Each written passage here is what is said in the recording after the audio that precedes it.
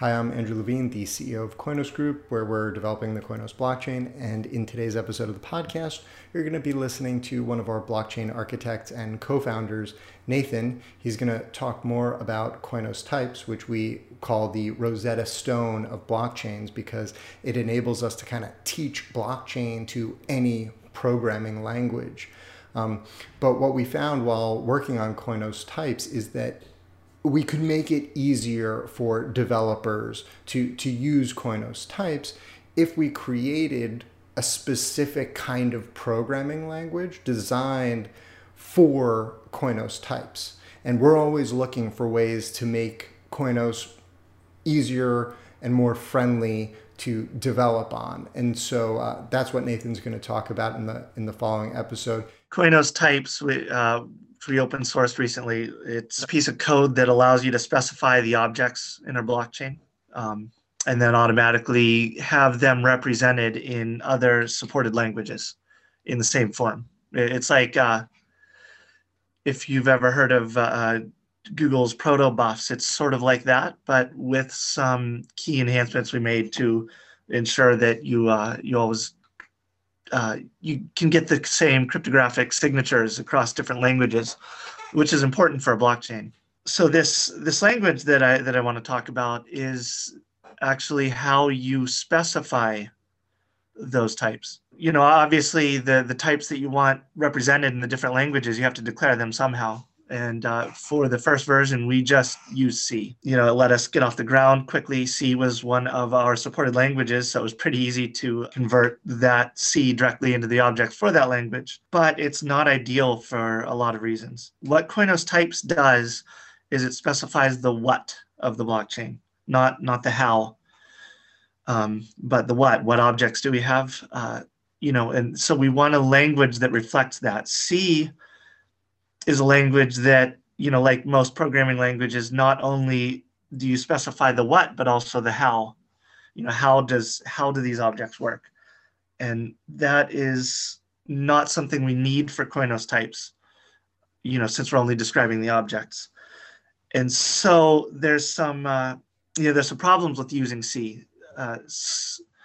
You know, as you're trying to declare the types, obviously, if you're already familiar with C, you know there are a lot of tools that just don't, you know, that you would have access to if you were you know coding something in C, but they just don't make any sense or do anything as for specifying the types in Koinos types.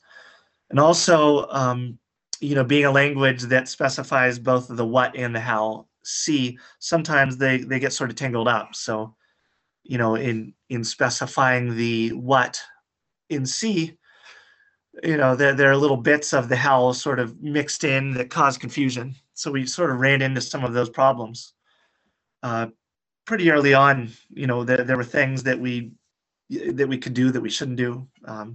You know, things that we perhaps shouldn't have had access to, that we maybe abused a little. And so, you know, while examining this, we realized that we need a language just to specify the what. You know, that doesn't have you don't specify the how. There's no way to specify the how. You know, it's its own language, and that's called a specification language. So we, you know, so what we're doing is we're architecting that.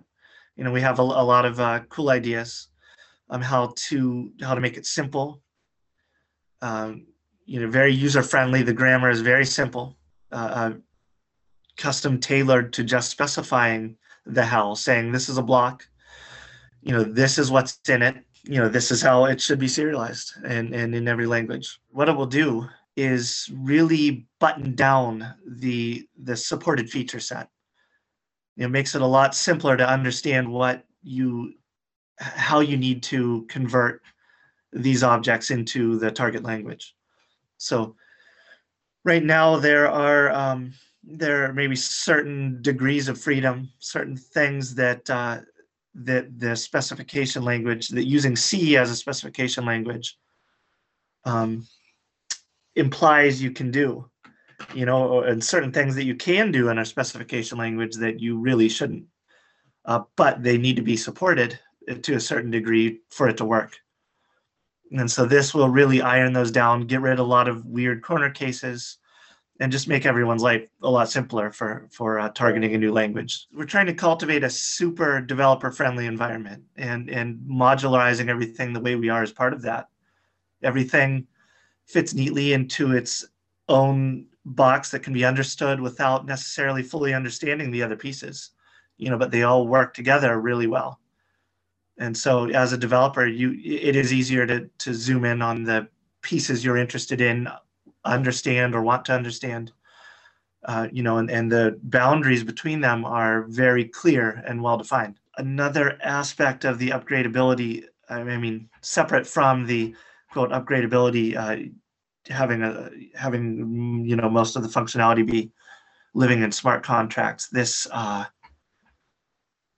is speeding things up due to allowing tooling to be built in other languages more readily. We designed this from the beginning to not make any assumptions about what languages people would be using. As soon as you make the assumption that you've done something right, you're probably wrong. So, relative to other blockchains, it's not a screaming nightmare to add new language support, because we sort of designed the core of this to be able to plug into any language, and Koinos types is an important piece of that puzzle.